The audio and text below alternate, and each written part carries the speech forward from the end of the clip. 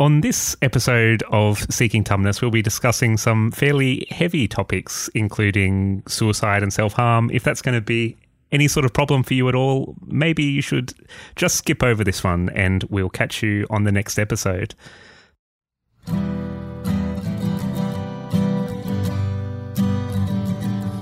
I still recall from the books I read all the great empires built in my head. But every year I raise one more. I boarded that wardrobe door, but I'm still seeking Tumnus. I'm still seeking Tumnus. I'm still seeking Tumnus. Hello and welcome to another grim episode of Seeking Tumnus, the podcast where we stoically sift through contemporary young adult fiction to see which are flops and which are fantastic. On alternate episodes, we show our age and dig up some older YAF to see if they were really the good old days or simpler books for a pre-smartphone generation.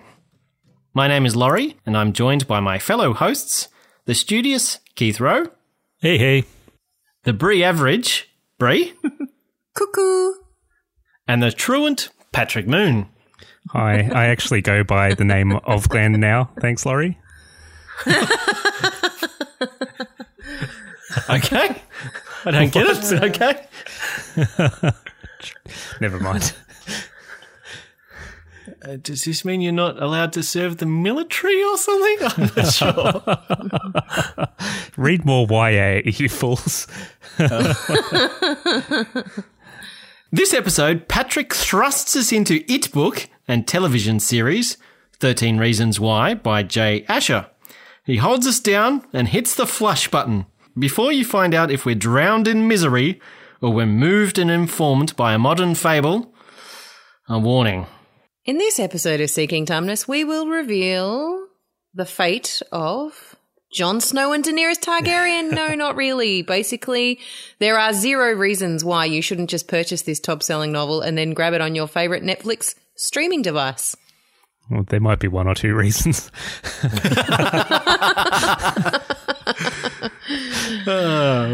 Patrick.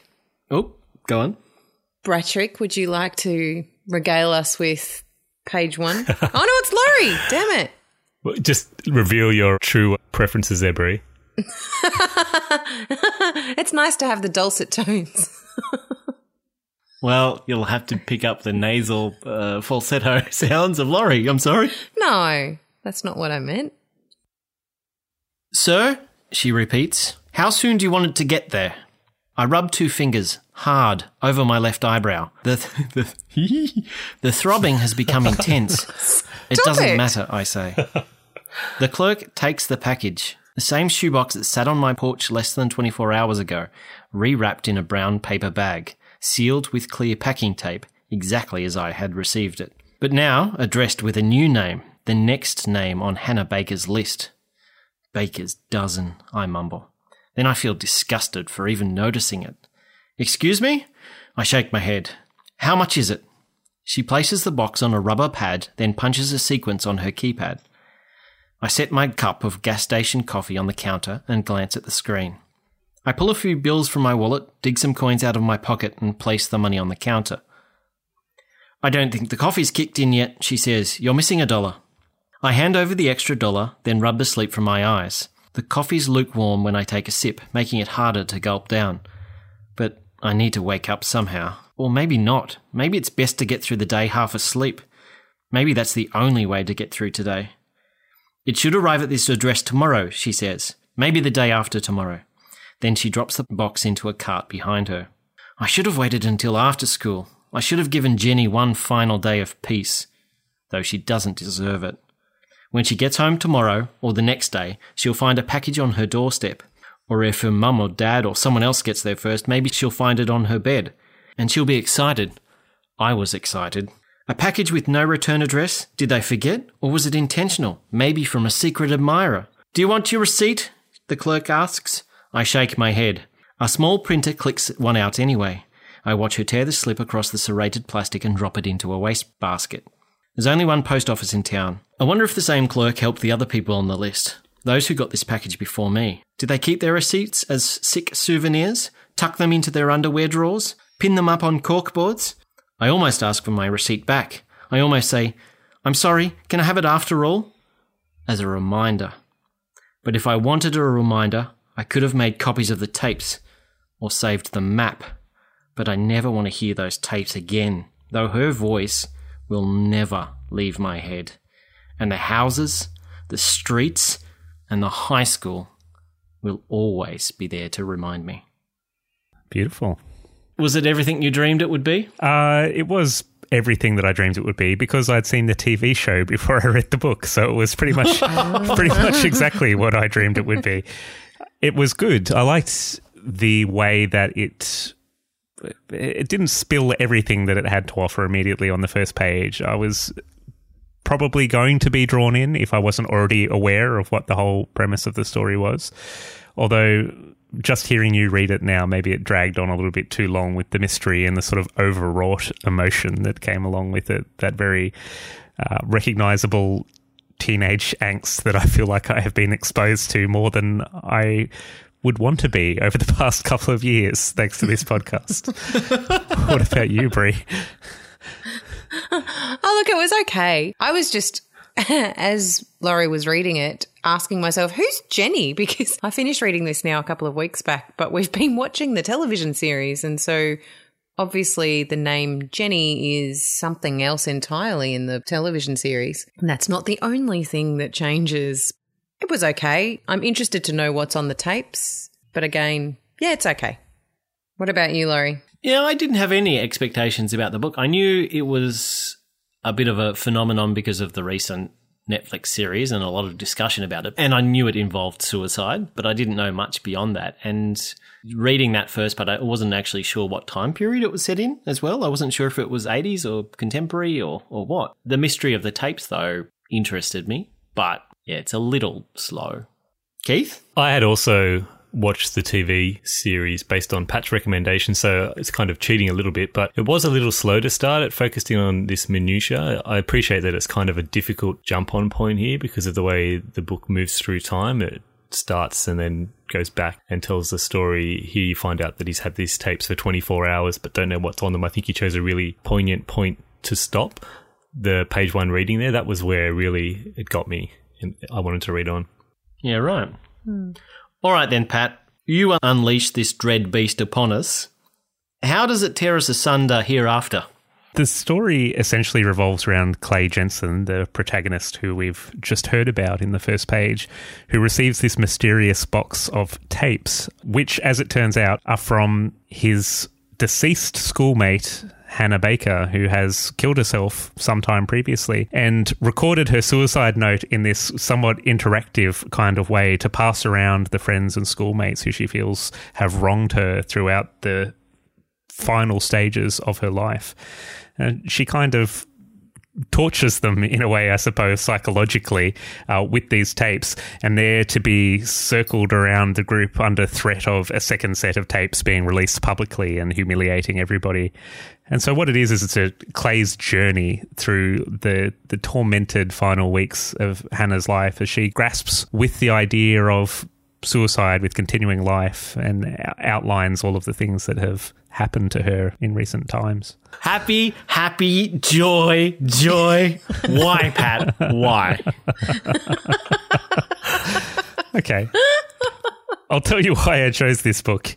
I watched the Netflix series and I thought it was really well done. There were some parts that were perhaps slow. There were parts that were a little bit difficult, particularly towards the front end of the series. The tapes that Hannah produces kind of escalate in the severity of the offences that she's outlining, the things that people have done to her. And by the end of the TV show, I was really gripped. I couldn't look away from it. I found it really impactful. I thought there were excellent performances. Just all round, it was a good production. If you put aside all of the controversy about whether it should have been created in the first place, given the sort of issues that it represents and potentially the difficulties that it has presented for people who have watched it. And having seen that, I thought, well, this is right in our wheelhouse. Yes!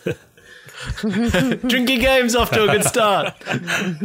I thought it was right in the Seeking Tumnus zone, really. It's YA fiction. It's out there in the media at the moment. It's causing a bit of a ruckus, and we are clearly the experts in the field, so we should have our say. So we should jump on that bandwagon and triple our listeners to 36 an episode. Yeah, something like that. Don't say that. Macmillan might be listening. Anyway. That's so inaccurate, Brie, anyway. Hundreds. I know, but come on, makes a good story. And if we release Brog every week, maybe that would be true. When did we start our side podcast, Brogcast? I think we started it, but just no one's listening. I'm still hoping that Audible and Casper are going to get in touch with us and offer some of those podcast promotions. Enter coupon code TUMNUS. We can just start doing them anyway, so we feel like part of the crew. Squarespace, that's the only one I can 10% remember. off. What about Blue Apron? Blue Apron, MailKimp. Yeah, go to blueapron.com/TESD. Yes, that's us, TESD. Anyway. We're going to have to cut this. Nobody wants to listen to our laugh and banter this long. Patrick, the television show obviously set up some high expectations for the book. How did it match up? I thought it really fell short, unfortunately. I was really... Sorry. It'll be interesting to hear the opposite. Yes, which you will. Yes.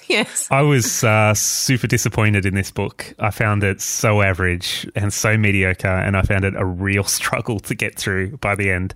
So this is the occasion where I've been waiting for, where I haven't gone in knowing what I'm bringing to the table and bringing quality and stuff that I really stand behind, have really enjoyed in the past. I'm coming with something hat in hand saying, oh God, guys, this was a bad book and I'm so sorry for inflicting it upon you. It had the elements. It had some good stuff. The tapes are an intriguing sort of concept as an idea, as a kind of hook, but it wasn't pulled off well. The flaws that were in the TV show I thought were magnified in the book. Looking back at it, in retrospect, I thought the TV show did a really good job in ironing out the kinks that were present in the source material. The chopping and changing between Clay's narrative and Hannah's narrative is really jarring, and it's every couple of lines. It's not something that I expected. I thought you would have a bit of a chunk of a tape and you would get to listen to Hannah's perspective, then hear what Clay is doing, get some of his thoughts and things. But in places you have 2 lines of Hannah, 2 lines of Clay, 2 lines of Hannah, 2 lines of Clay, and it becomes very difficult to follow. I don't know whether you guys found that. I agree with that. And I found it doesn't feel like a conversation. I think if the short and sharp had been made almost like a conversation, it would have worked better, but it was really distracting from the story. I agree with that particular point. I'll just jump in there and say, I believe when he first wrote it, he had no interjections from Clay in the tapes, and he went back and added that in. I'll tell you what I think about that in a few minutes. Okay, I look forward to it. I can tell you what I think about it now is that he shouldn't have done it. Or he should have done it to a more reasonable extent, because there would be times where I'd be reading a passage in Clay's voice or in Hannah's voice and then suddenly think to myself, oh no, this is the other character right now. I have just lost track of who is speaking. And obviously it's all italicized, and so it might have something to do with my own simple mind that was an issue, but... You might need specs. Potentially. It just popped up for me a few times. That element I found a bit of a struggle. Then, as I alluded to earlier, the escalation of the offences that people have committed against Hannah, we ultimately end in sexual assault and this really awful downward spiral, which feels intense and feels gripping and feels realistic. But the sort of things that she talks about in the early stages are often just schoolyard stuff that is not necessarily great, but it's not necessarily, it pales in comparison to what we get at the end. And so by that point, you kind of think, oh, well, why was I reading all of this stuff 100 pages ago? Because it's almost irrelevant. Oh, really? Isn't that what happens in the show, though, as well? Oh, Yeah, it happens in the show as well, and I found that those middle few episodes of the show really sagged as a result as well. I think the show did a better job of integrating it and showed a sort of escalation of behaviour, but in the book I didn't find that so much. I just found it a struggle. And I appreciated that in the book. I appreciated that it was this slow unravelling of these small events that compounded to give her this awful reputation that was completely undeserved, and the subtlety of building each of these layers of things that had been done that in isolation didn't mean anything, but that were having an effect on her and her school results and her behaviour, and that nobody was picking up on that gentle building of isolation and loneliness and how that was impacting on her. I think that was really probably more well done in the book, despite the jarring text and things, than it was maybe in the more exaggerated story of the television show. yeah, and the television show did commit some sins in terms of exaggeration. I'll give it that. There's a point where I think Justin talks about killing Clay, which is just absurd. Yeah, overall it was done well. On the note of her reputation, that's another point that I found quite jarring with it, was there was this talk about Hannah's reputation, and people would think she was a slut, that would think she was easy, that would think she might be a woman who enjoys having sex, heaven forbid, because that's the worst thing on the planet. And I found that element quite worrying as well, because there was no counterpoint to that. It was all this voice of Clay's internal monologue saying, well, no, Hannah, I know you weren't. I know you weren't like a slut. I know you didn't get around with all these guys. And there was no one there to say, well, hey, like, what the hell does it matter if she did? Like, what, it doesn't. It's a stupid thing to have a reputation about anyway. And obviously that's very high school. It's very adolescent. It's very young person ideas to be intimidated by their sexuality, to be intimidated by the idea of people thinking that you enjoy your sexuality. But again, it's that thing with this young adult stuff where I think if you're going to market a book to people like this, if you're going to market a book to young people, there needs to be, I don't know, it needs to be grounded in some kind of place that they can take the right message away from. And I don't know that it hit the mark on that note here either. Do you think they got the right message from the TV show? No, I don't think they got the right message in the TV show either. I think they're both hugely problematic pieces of work for one reason or another. But I think the TV show, at least, was a very enjoyable piece of work. And that's about all I can say for it, I suppose. I think I've been rambling a lot. So what did you think of it, Keith? I've got some counterpoints, I guess, to your thoughts. So firstly, I enjoyed reading this book. Like I said earlier, I watched the series first, and I thought, although it played out across a completely different time span to the TV series, I thought it had a lot of the same beats in the storytelling. The TV show could have been cut down and the book could have been lengthened probably. But I did actually like the way we had Hannah's tape intertwined with Clay's immediate reactions. I thought it added depth, complexity, and an alternate viewpoint that I think was necessary. And it was necessary not only to highlight Hannah's struggle with her mental illness and to point out that she was at times illogical, but also they're there to show how Clay dealt with his grief and came to understand why Hannah acted in the way that she did. I thought they were good and I thought they were necessary, but I thought they were far too frequent, like way too frequent. They would be more poignant if they were just 25% of them instead of what we got. Yeah, true. That's probably a good point. We didn't need them to be every second line. I don't agree. I'm the only person, by the sounds of it. I didn't have a problem at all with the rhythm by which they crossed over.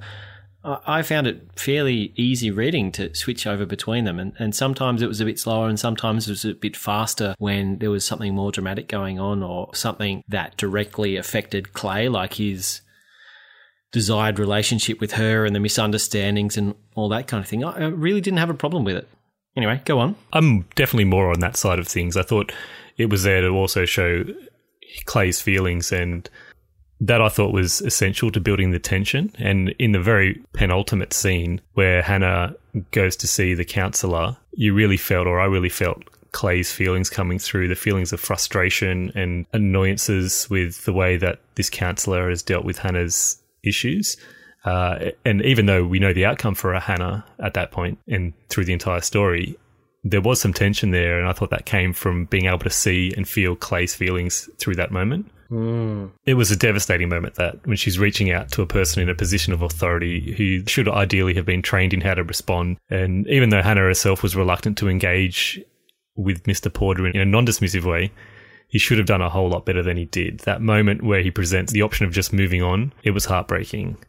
And even though Hannah had already made her mind up, there should have been a glimmer of hope from this. This should have been her way out at this point.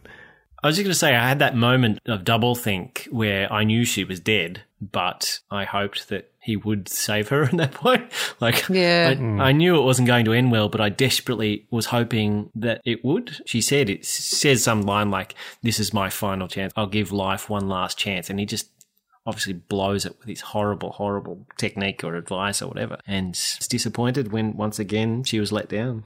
It's even more frustrating because he seems to be at first going in the right direction and getting her to open up a bit, and then it's cut short when he presents these options to her, and one of them is just to move on and forget about it.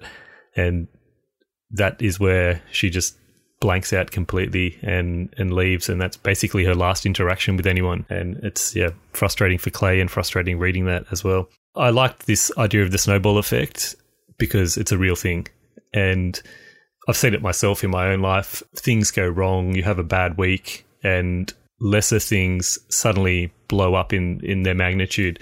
Things you could normally move past easily become more of a struggle than they usually are.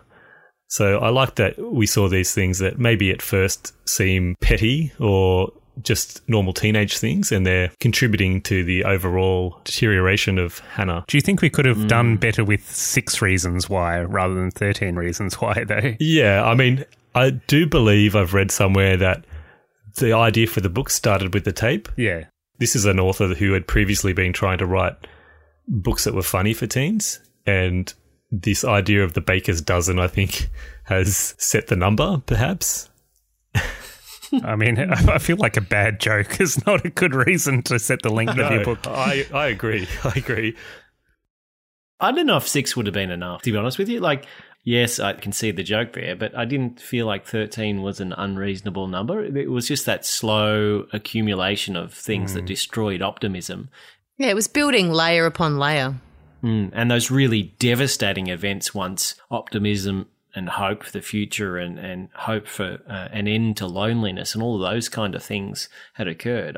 They were the big nails in the coffin, so to speak. And when you're a teen, you've got these huge emotions that are – it doesn't take much to sway you from being incredibly optimistic one day to sinking a little bit lower to looking over your shoulder and wondering what's coming behind you, wondering what's coming next. I think – we kind of lose sight of, as adults, we lose sight of the importance of some of that to a teenager and how that can have such a devastating effect. Yeah, definitely that's true. Yeah, if your mind is at the most receptive as a teenager, when your brain is growing and you're learning all these new ideas and behaviours, to have so many things go wrong in such a short amount of time, I think would be, incredibly impactful for an adult as well as a teenager, but potentially more so for a teenager. One of the reasons in particular I found quite jarring, which was the Stalker episode, which was quite early on. I can't remember how far in, but I think it was only 2 or 3. Yeah. The third tape, I think. And that's just not right. Like, and in what universe do you think it's okay to pretend to lead a stalker on so they can take pictures? I just found that really at odds with the whole thing. It wasn't one of those subtle layers that made sense to me. Well, that was the one that they slightly changed in the TV show, and I think it made perhaps a little bit more sense in the show. It wasn't quite the same motivation there. Yeah, it was still a bit jarring for me, the way they did it. They did introduce another element in the terms of she had this friend, Courtney, who was helping her, and they just sort of got distracted in a kind of friendship sexual exploration moment rather than attempting to sort of tantalize the stalker outside the window. Yes. It was more a moment of a lapse of judgment and concentration. And I don't think Courtney was expecting the stalker at all, right? No, she was. But having said that, how much do you actually lapse in concentration when you know that there's going to be a stalker outside? Well, yeah. It was just a bit odd. I think she was in the book, Keith, but in the TV series, I didn't think she really believed there's going to be a stalker outside. Otherwise, she wouldn't have been taking her top off, really. Yeah, she was pretty distraught when she realised that her photo had been taken, I think, and she hustled the hell out of there, didn't she? Rather than in the book where she was very conscious of what was going on. Yeah, it was a very different scene in both, but yeah, there was some odd behaviour. Both of them were originated from Courtney, not from Hannah, but Both flawed. yeah, she was a victim of not only the peeping Tom, but also of Courtney in both cases. I liked the ending of the book. Basically, it presented an opportunity to learn from what had happened and to think more about how our actions can have an effect on others, because we ultimately don't know what's happening in other people's lives or in their heads. So if we can prevent contributing to the snowball effect in someone else's life, it's a better approach than having to deal with the repercussions from the cumulative issues. Ultimately, prevention is better than cure. Do you want to hand over to me? I was just checking the list. Laurie. Laurie, what did you think? Well, I'm not sure I've ever read a book that has so completely filled me with dread. After the first couple of tapes, I legitimately felt a mix of low-level stomach sickness and desire to proceed. I was desperate for a glimmer of hope of some kind. It was tense, but it was also a real page-turner. I wouldn't say that I enjoyed the experience. It was depressing as hell, and I wouldn't read it again, but I think that every teen should read it. I don't think it's often the case that we feel like we've learnt something from a book, and it sounds like you did, Keith, because we're going along the same lines here. But I believe my horizons were broadened a little bit in that, in theory, a small misdeed of my own might be part of a bigger cumulative nightmare of somebody else. I finished this book, and although I try to be nice to people in general, even though I give my close friends a bit of shtick sometimes. You can vouch for that. Yeah. I wanted to be a better person afterwards and be more conscious of my actions. Hannah, tragically, I thought was a great character. She's feisty, clever, with a cracking, sarcastic wit, and she's effortlessly insightful. Even though I was so miserable about the horrid goings-on that slowly crushed that spirit, Jay Asher still made me smile at her at times. The real tragedy for me, I guess, was the impossibility of Hannah ever becoming the fuller, more amazing and experienced person that people become as they move out of their teens and into their mid-20s. I feel that there's a transition point where people just become more complete, I guess, and comfortable as humans, as adults. And Hannah never having the chance to feel that contentedness is just devastating. I mourn her a little bit, like I would a real person, and that's why, for me, the book succeeded. You transcend the horror, learn from it, and mourn the robbery that happens. Hannah is robbed of hope, and the world is robbed of the Hannah that could be. It was a real eye-opener of a book for me. Tense, miserable, but revelatory. As an aside, I liked that the author weaved in the signs of depression, the ones that we are taught. Things like the drastic change of appearance and disinterest in hobbies and isolationism, and Pat, you could probably fill in the blanks there. But I liked that the author weaved those in and they were recognised and addressed by Hannah, even as she was living them. But to me, it didn't feel forced. I didn't think he was just jamming them in. It felt fairly natural. Lastly, I was expecting, desperately hoping, that Clay was actually a good guy. I was so glad he didn't suddenly remember shitting on Hannah's pillow at school camp or something.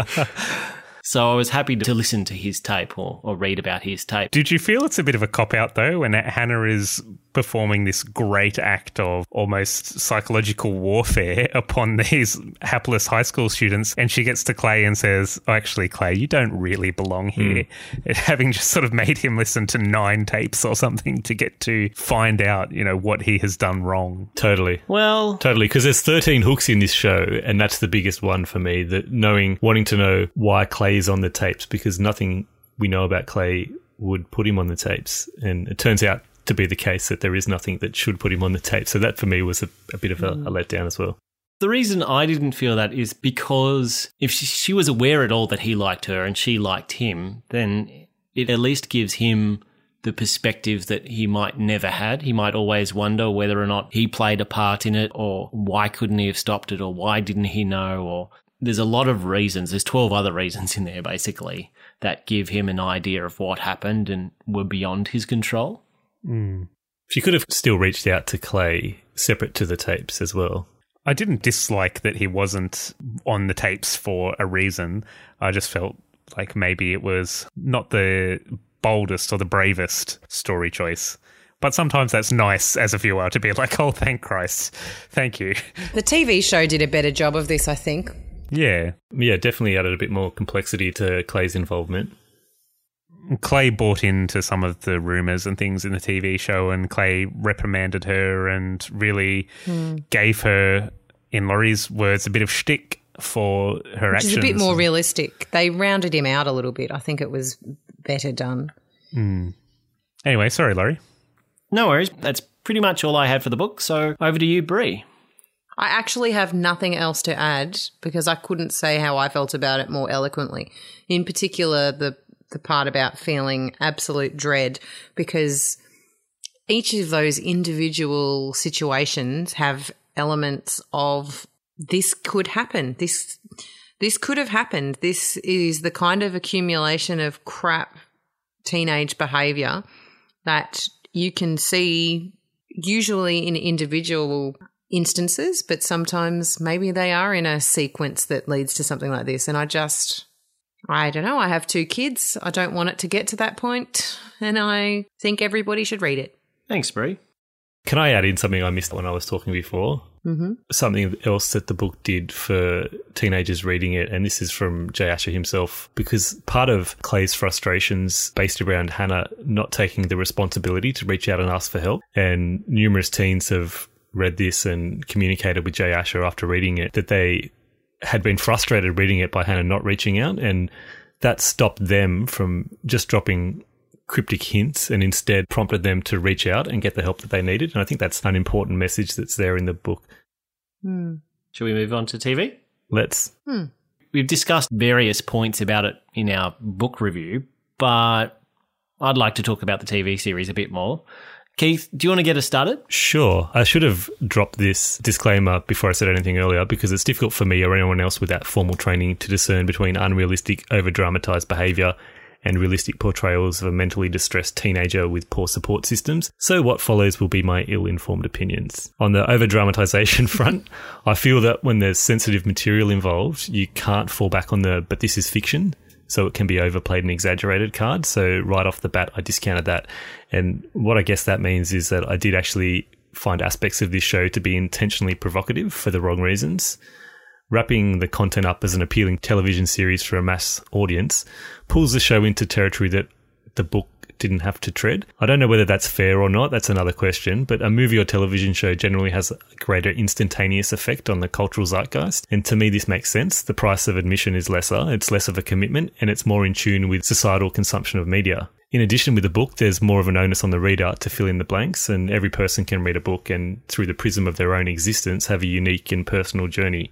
But in film and television, you can't escape from a more developed interpretation required to present something visually to the audience, and there's less scope for interpretation. So in some ways, the burden of responsibility increases, and something deemed acceptable in a book for teenagers might not be considered acceptable in a visual representation. Is that just me being completely out of touch with things, or does that make sense? What are you talking about in particular, though? Like, what specific elements do you find objectionable in the TV show that weren't so in the book? Well, primarily it's around showing the suicide itself, which I think in the book, it's pills that...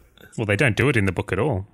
No, they just talk about the pills. Yeah, that's right. Whereas in the show, they made a conscious decision to show kind of graphic... It was a pretty violent scene, yeah. It was a violent scene, but there was a certain artistic side to it as well in the way it was presented, but it was definitely very graphic and hard to watch. It was really confronting, and that's what they wanted, and there was a conscious decision to do that, and I think for the right reasons, because it's something that's shied away from showing the actual methods of suicide, and there's many reasons for that. But here, I think they wanted it to be gruesome. They didn't want it to be something that was easy. They wanted to show the gruesome side of it as a deterrent. And I don't know, like I'm not qualified to comment on whether it's the right decision or not. And I can see both sides of the story. So I think it's certainly an interesting discussion point. Did anyone else find it uneasy? Oh gosh. Well, Brie and I can't answer that because we haven't seen the last few episodes. I think the last few are perhaps the best episodes. Yeah, it's such a difficult thing to tread because as a piece of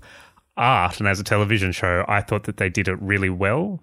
I thought that it was confronting, it was difficult to watch, and it was immensely upsetting, which in my eyes is what made it good. It's what I enjoyed about it, like as someone who wants to consume content that is challenging. But the reality of the world is that not everyone is in a position mentally to be consuming content that is challenging and to be coming away from that in a continued healthy frame of mind. And there is that balance that you have to strike between what do I want to produce as a content creator and what is socially responsible for me to put out in the world. Because realistically, when you deal with this kind of subject matter, people are going to potentially follow suit. People are going to become inspired to take further steps towards ending their own lives, which is heavy. It's really heavy. And I don't know, it's tough to say what the right thing is as a society, where we draw the line between entertainment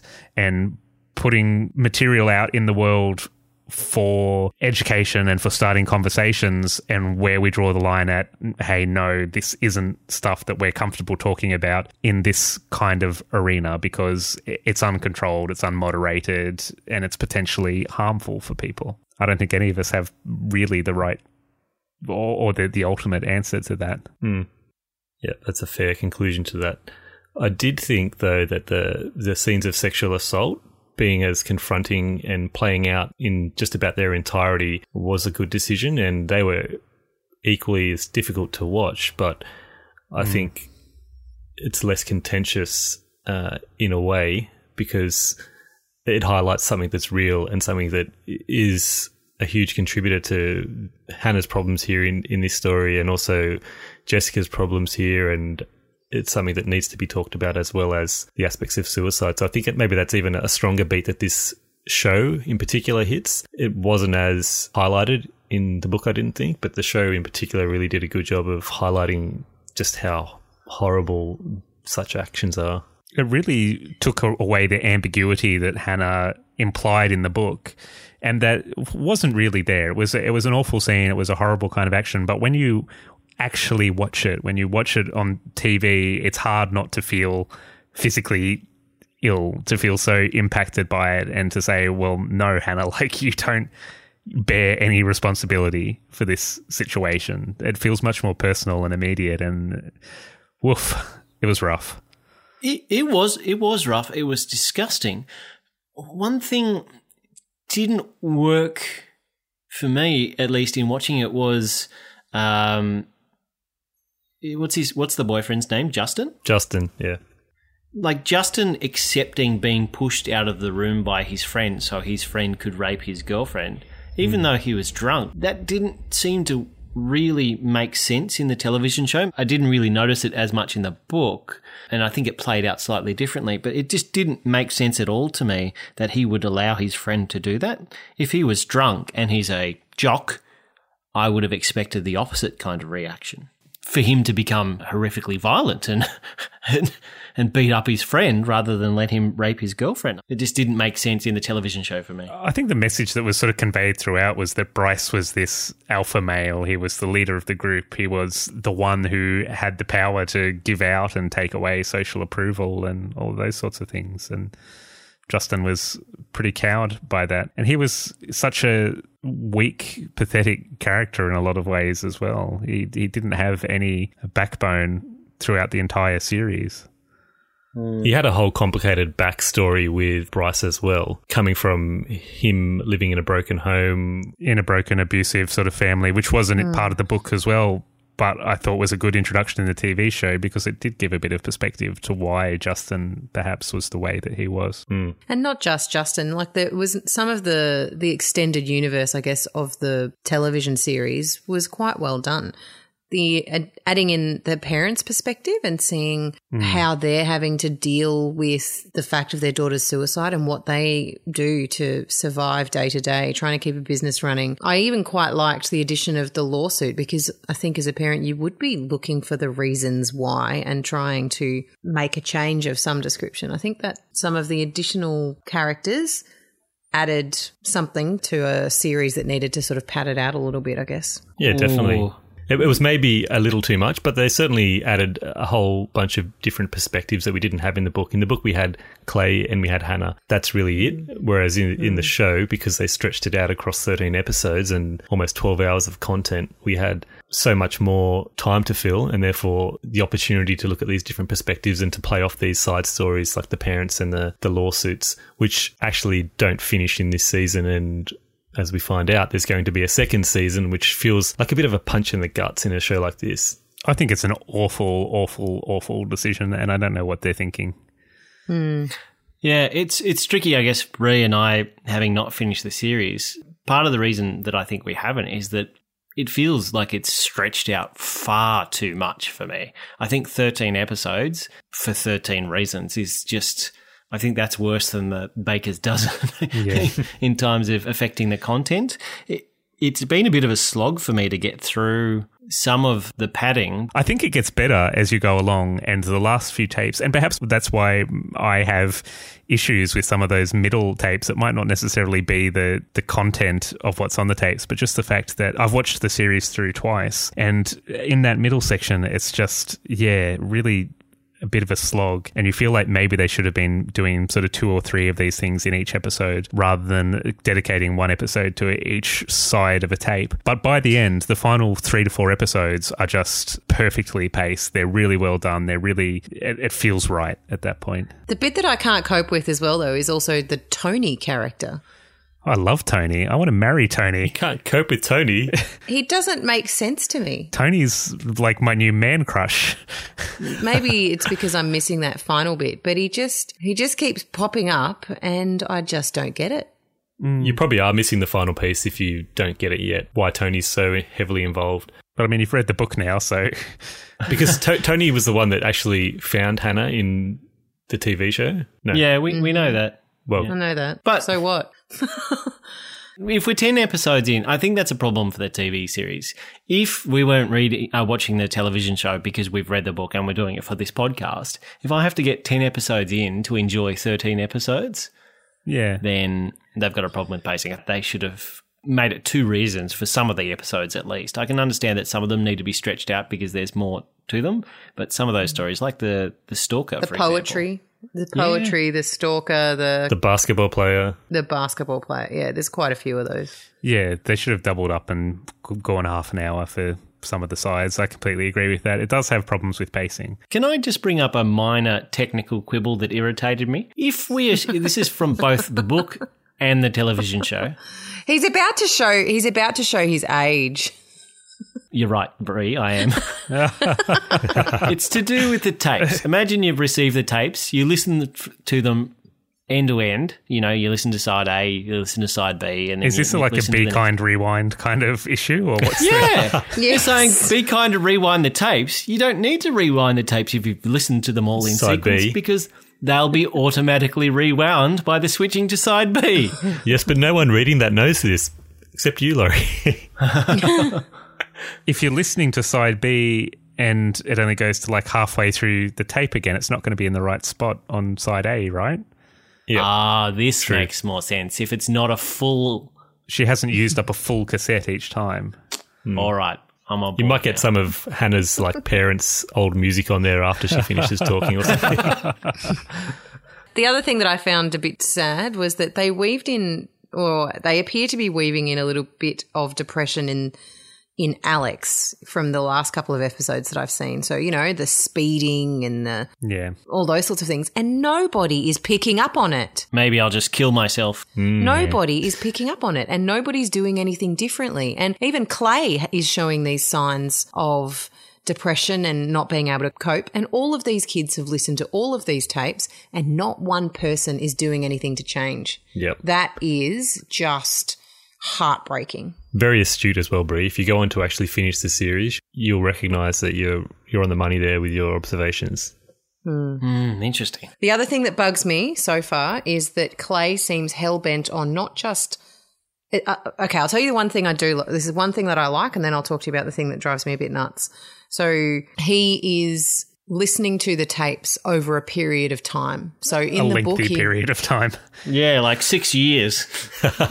But in the book, it's done over and done within sort of 24 hours. On the story in the television show takes place over at least weeks, which allows the character development, which allows the relationship between the group of kids that have already heard the story to effectively be bullying Clay in some ways because he's struggling to deal with it. So instead of having what I think Hannah desired, which is that people take some responsibility for their actions and maybe change their behaviour, it's actually creating the opposite effect, which I think is kind of disappointing. And then Clay's reaction is to seek revenge almost on each of the people that are affected by the tapes. He exposes Tyler and he humiliates Courtney, and it feels a bit like he's trying to justify it, or he's fighting fire with fire, which isn't really the appropriate response.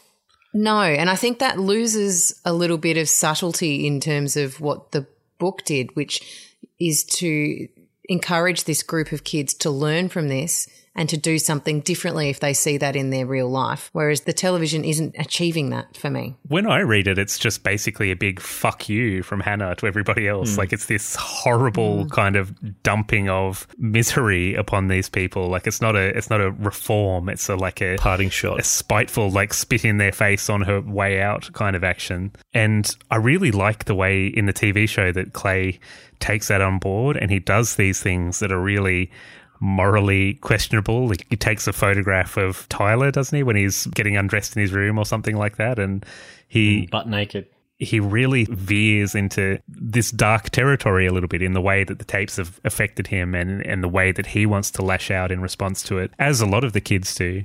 And then towards the end, there's some really good scenes. I don't want to spoil it for you guys. Are you going to watch the end? Spoil it. Go for it. I think you should watch it. We will. Yeah, I won't talk about it, but there's just some really good scenes with Bryce and Clay and that sort of stuff towards the end that I thought were really good. And in a way, it's almost like this kind of suffering arc for Clay. Like, he's not without fault in the TV show. He sort of suffers through repents. It's that kind of arc that I found really fulfilling. This is particular to the TV show. I don't remember what episode it was in, but there's a point where Clay is like, nothing matters anymore, and he rebelliously drinks milk straight from the bottle. Damn, Clay, man, take it easy. Clay, come on. A step too far. That's what we need to be having a debate about representing on television, is uncensored scenes of drinking milk from the bottle. It is. I want to talk a little bit more about Tony, just a little bit, because he played a much larger role in the show than in the book, and I thought he was a really commendable and grounded character, and like Pat, I had a bit of a man crush on him by the end. And there's a quote from Clay that I really liked, and it's just, you have to guess what it is. He's not going to tell us. You should all watch it and decide what that is. You're like this unhelpful Yoda. It just cracked me up when he said that, because he's a little bit shorter, and I guess that's the reason for it. And he was sort of imparting knowledge in this kind of sensei kind of learned way, despite being a peer, which I thought was a fitting line from Clay and one of the funniest points in the whole series. Speaking of funny points, one scene that I did find hilarious was Clay finding out that Tony was gay. Obviously, we all knew and all the other characters knew, but that was just a minor moment of comic relief that surprised me and delighted me. When he talks about his boyfriend being like jealous of him hanging out with Clay. Yeah. And Clay's like, not romantically, and then looked at him and like, right? Yeah. And Tony had some funny line about, yeah, right. The other point was, even though I felt the series was far too long, and that has affected my ability to finish it, obviously, but I did really appreciate the acting. The casting and the acting was pretty fantastic. For the leads, for Hannah definitely, for Clay, Tony's phenomenal. Maybe Justin and what's Justin's girlfriend? Bryce. Oh, Jessica. Jessica, maybe not quite as good, but overall, it was surprisingly good casting, and I had no idea that Hannah was Australian. Yeah, she did a good job. Hannah Baker was really well done. She's effectively exactly what I would have thought that she would be from the book. Yeah, she was incredible. I thought both of them were amazing. The two leads, Hannah and Clay, did such a stellar job. And the parents as well, they were on the money. Particularly in those later episodes, just the raw grief, which I think would be really hard to portray on a film. They pull it off and it is just awful in a good way. Yep. So real. There was a couple of crutches that the TV show kept falling back on. One of them I found amusing and the other was highly frustrating. The first one, to differentiate between Clay in flashbacks and Clay in the present, they would have Clay constantly having some kind of head injury. So in the first episode, he crashes his bike and has this massive gash on his forehead. And as that slowly heals through the series, which again plays out over weeks, he's then climbing a rock wall, a rock face with Tony, which is just something you do because that's what sort of guy Tony is. This is the kind of stuff that made me roll my eyes and go, what the hell is this Tony guy? It makes no sense. He's an adventurous, manly spirit and it's great. It's jarring, that kind of stuff. It's sexy is what it is.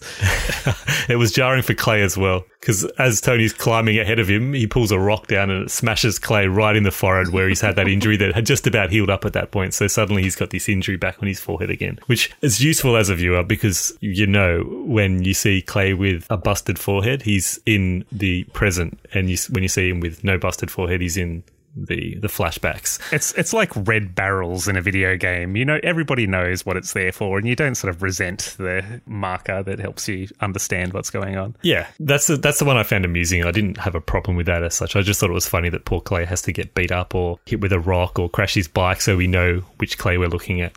The one that I did find annoying, though, was the way they showed Clay's mental deterioration into hallucinations, and it was a stress from listening to the tapes, obviously, but partway through the series they started doing this a hell of a lot, and it's annoying, basically. It's this element of Boy Who Cried Wolf when you're watching it. It goes from, wow, didn't see that coming, to, oh shit, that actually didn't happen, and then finally elicits the response, I don't care whether this is actually happening now, because they just did it so much. Did you guys find that?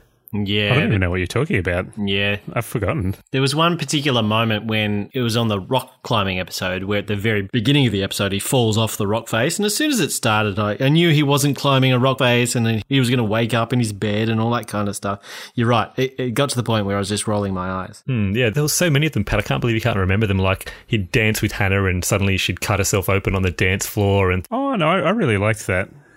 I liked them at first, but they just overused it through the middle. They overused everything through the middle, but those in particular were a bit annoying, I thought. And I'll pick up on Bree's point from earlier that many of the characters that were singled out on Hannah's tapes at the end of the series, they haven't learnt from their mistakes. Justin at the end is reaching out to many of them and they all turn their backs on him. Tyler, who obviously is a complicated character, he's the peeping Tom guy, he continues to be picked on by everyone. And Alex, he still doesn't have a support group or a support system, and no one really picks up on him spiraling out of control, except Bree. Good job, Bree. It's messy and there's a reality to it because of that, but does that make it lose the message a little bit? It does, because for me, like I said before, the strength of the book is that it's trying to get someone to ask someone a question. So it's trying to get, and it succeeds in that because there's this lovely ending with Clay saying to Skye, "Are you okay?" Simple, picking up on the signs and doing something about it, changing his behaviour because he's learnt something. It's completely lost in television series. I don't think it is. I don't know. Maybe somebody's going to pick up on it in episode 13 for Alex. I don't know. But it becomes about revenge rather than about changing people's behaviours. I think you'll be pleasantly surprised if you finish the series. Yeah, I don't think it's a spoiler to say that the ending of the book and the ending of the TV series, if we set aside the hook for next season, is the same. So we do see Clay approach Skye, or he moves towards her, I think, in the TV series, and he actually says something to her in the book, but it's the same ending. So I think Clay comes full circle, not that he's really shouldering any responsibility for what's happened earlier, but Clay in particular does get a message from Hannah, but several of the other characters don't. And I think that can be, potentially, depending on the audience, damaging.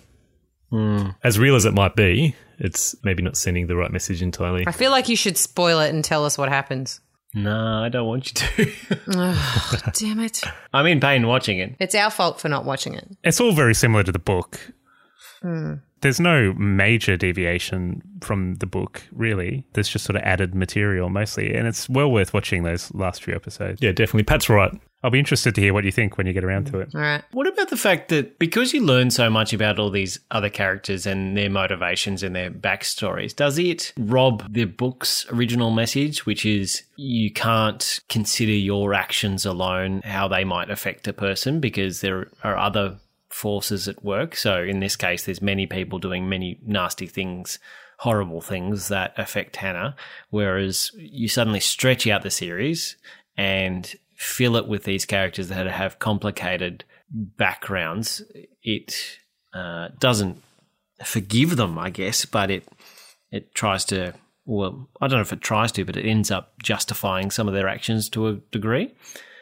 I think it's good in the way that it looks at everybody more as a network rather than all these people who are living nominally normal lives and impacting upon Hannah, who is singled out as the person with a mental illness, with a reputation, who is vulnerable to these kinds of things. Rather, it kind of shows everybody as being on a fairly level playing field. Everybody is susceptible to all of the interactions that happen amongst this pretty awful network. And flipping it around, conversely, it looks at the impact that Hannah has had on them with this awful, awful thing that she has done to them. Even though she was in a horrible place, even though she was desperate and just wanting to be heard, she has saddled them with something so horrific. And I think it's really cool to see that side of it as well, to see the whole story, to broaden it out. I think there was definitely a story to be told there, and you don't lose too much of the book's message in telling that story.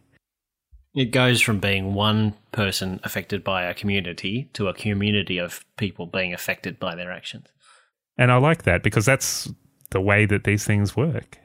That's true. It does add the complexity that a real life situation would have, and it also allows them to highlight things like the pack mentality that's briefly covered in the book, but here we actually see it play out, and it does add the complexity that a real life situation would have. But it's just difficult because, I mean, a lot of these people don't deal with it I don't think they deal with it in an acceptable way. It's probably realistic, but not necessarily acceptable, that they're just looking out for themselves. Basically, after this comes out, they want to keep everything a secret and keep it all covered up. Do you think it's wrong what Hannah did? And I'm more talking about the book here, I guess. Do you think it's wrong that she sent the tapes out that exposes each person's actions and makes them think about those actions? Like, do you think if she didn't do it, then each of those people would have had little to no idea the role they played? Yep.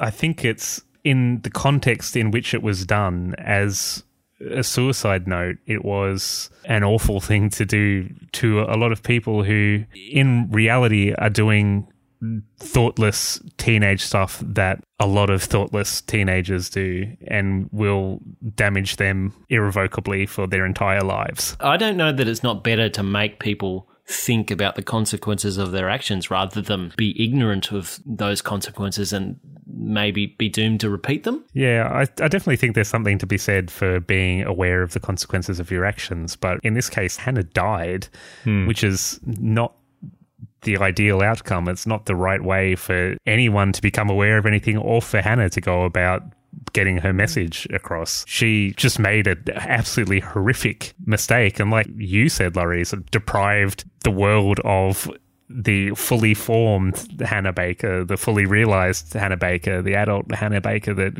could have made an impact in so many other different ways. She chose the path that she chose, and it was the wrong path. Oh, I 100% agree with that. We all want the Hannahs that are out there suffering not to make that choice. But I don't necessarily feel that it was a bad thing for her to expose them. But yeah, a different way would have been. When you think about characters like Jessica and the things that she went through, I don't know how you can, in any world, sort of suggest that she needs further punishment on top of what she has already endured from the same peer group that Hannah was a part of. Hannah's just inflicted misery on top of misery in those sorts of cases. And the whole affair is just vile. And I think maybe that's where this art maybe can be justified in some way, like writing books like this, if it can make people think about these kinds of issues and think about the impact that they have on each other. And it's something that people seem to lack so much, especially through their teenage years, but even into your young adulthood. It strikes me so much that people just lack a sense of empathy for the people around them. They just have no sense of the way that the things that they do, the way that the things that they say impact the people around them, the way that they talk in a careless, harmful kind of fashion, the way that they pick on and talk down to and diminish the people around them. You just don't know how it impacts other people. And even if it's only in the tiniest fashion, even if you only sort of ruin someone's day instead of someone's life, then doesn't that make you feel a little bit shitty anyway? It's just, yeah. You know what's great for building empathy? Tell me. Reading. Yeah. Overall, I liked the TV show and I found it compelling watching, particularly picked up, like Pat said, towards the end, and it had a strong message, and I think there was some good intentions there amongst other bad intentions, basically to get the viewership up and to hook people for the second season, which I think is a very painful parting shot that the show had, just like Hannah's tapes were to the characters in it. I think 13 episodes was too long, but the acting was fantastic. So it kind of balances out, even if it's been a bit of a slog, that we're still continuing. I'm looking forward to those final episodes, though. If Pat's and perhaps yours, Keith, review of those final episodes holds true, then there's probably something to look forward to. Look, you just need to watch them to round out your viewing. It would be foolish to go that far and not to finish it off, I think. All right. Well, a 5-star system or else there'll be beef. If we need that warning, it's Scoring with Keith. Thank you for the intro. We're going to have a 13-point system this time, I know it.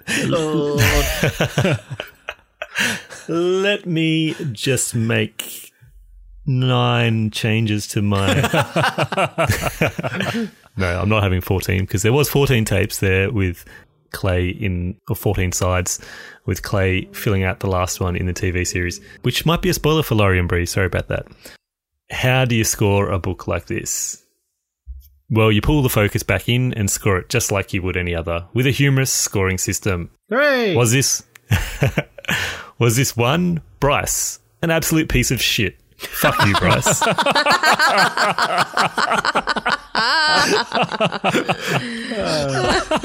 Was it 2, Courtney, the self-obsessive, unmoistened bint, stole my time and I can't get it back? Unmoistened? Bint. What? That's a Monty Python reference. Was it 3, Hannah, worthwhile and thought-provoking, though didn't meet its full potential? Oh, that's I feel really bad about you putting Hannah as a 3. Oh. I thought a long while about that, and you thought wrong, ultimately. Laurie joined me in the thoughts, in the blame. Was it 4, Clay, good intentions and high functioning, but a little bit of a danger to itself? Oh. Or was it 5, Tony? Yes. Wise, insightful, self-assured, and stylishly arranged? Good looking. Gosh. Who wants to... Climbs mountains for no reason. Let's start with you, Patrick. Your choice? After talking about it, I feel better about it, but I really struggled to get through it, and I found it a bit tedious, and I don't know if that's just coming off the TV show or what, but I can only give it 2, I think. Wow. Oh my God. Are you putting that in Brog territory? That is like a harsh review. That's less than Brog. Yeah, That man. is a stupendously harsh review. Maybe I am being harsh, but I certainly wouldn't go above a 3. My gut feeling was 2 coming into the episode, and so I'm going to stick with it. Nice one. Wow. Keith? Interesting. I am torn here. No need to interject with Natalie Imbruglia references, Laurie. It immediately came to mind. While you're thinking about it, I'll tell you, I give it 4 stars. Move on. I'm going Clay on this one. It's 4 stars for me. Well, it's 4 stars for me as well. And I might just pipe in with my review of the television series so far. 2 stars. Apparently, yeah, I would say 2 for the series. Do we want to all score the series then? Yeah, go for it. I'd give it 4. Yeah, it's a 4 for me on the series as well. There's a lot of flaws to it, but it was compelling viewing. Right. Maybe we can give an update next episode if we get through those last few. Yeah, do it. Yeah, for sure. But, yeah, wow, okay. I guess we came at opposite ends and we got the opposite result, so... Yeah, it seems like it. We'll never know if it would be reversed if we'd watched them or read them in the opposite order. Interesting. Well, I'd be interested to hear what you think of the TV show as a complete piece rather than sort of where you're up to at the moment. So, Keith, did you watch the entire series before the book? Yeah, I did. Pat recommended it. You didn't do any alignment? You didn't do any overlap? No, not at all. Like, I watched it shortly after Pat did. Oh, okay. And was able to kind of unload my thoughts to Pat at the time, which was handy for referencing now to jog the memory because, yeah, it was a little while between watching that and reading the book. Well, folks, that's us for another episode. Thank you for the company. We're on Twitter and Facebook at Seeking Tumnus. Hit us up there with your comments or suggestions. Next time we're together, we'll have read a book that I'm not 100% convinced whether I've read or not already. I thought I had, but suddenly it's all seeming a bit unfamiliar. It's Susan Cooper's Oversea Understone, the first in the Dark is Rising pentology. Yoink! Stolen from Bree. Thanks! Hey! That does not sound like a Brie title. It is. Interestingly, this is like the only fantasy that I can recall reading. I had to read it as prescribed reading in year 7 alongside Goodnight, Mr. Tom. And I remember loving it. In fact, I still have the mouldy old version on my bookshelf. That's how much I liked it. Oh, excellent. Right. Intriguing. Look forward to it. Yes, it'll be interesting to hear whether you like it as much now that you're mouldy and old. Do you remember what they said And keep about how reading. small insults can have an impact? Cumulatively. Until then, remember to be kind to each other and keep reading. Much better. Yes. I'm still seeking Tumnus. I'm still seeking Tumnus. Much harder viewing than Glow is, that's for sure. Oh, God, Glow was good. I enjoyed Glow so much. I've forgotten about Glow. It was great.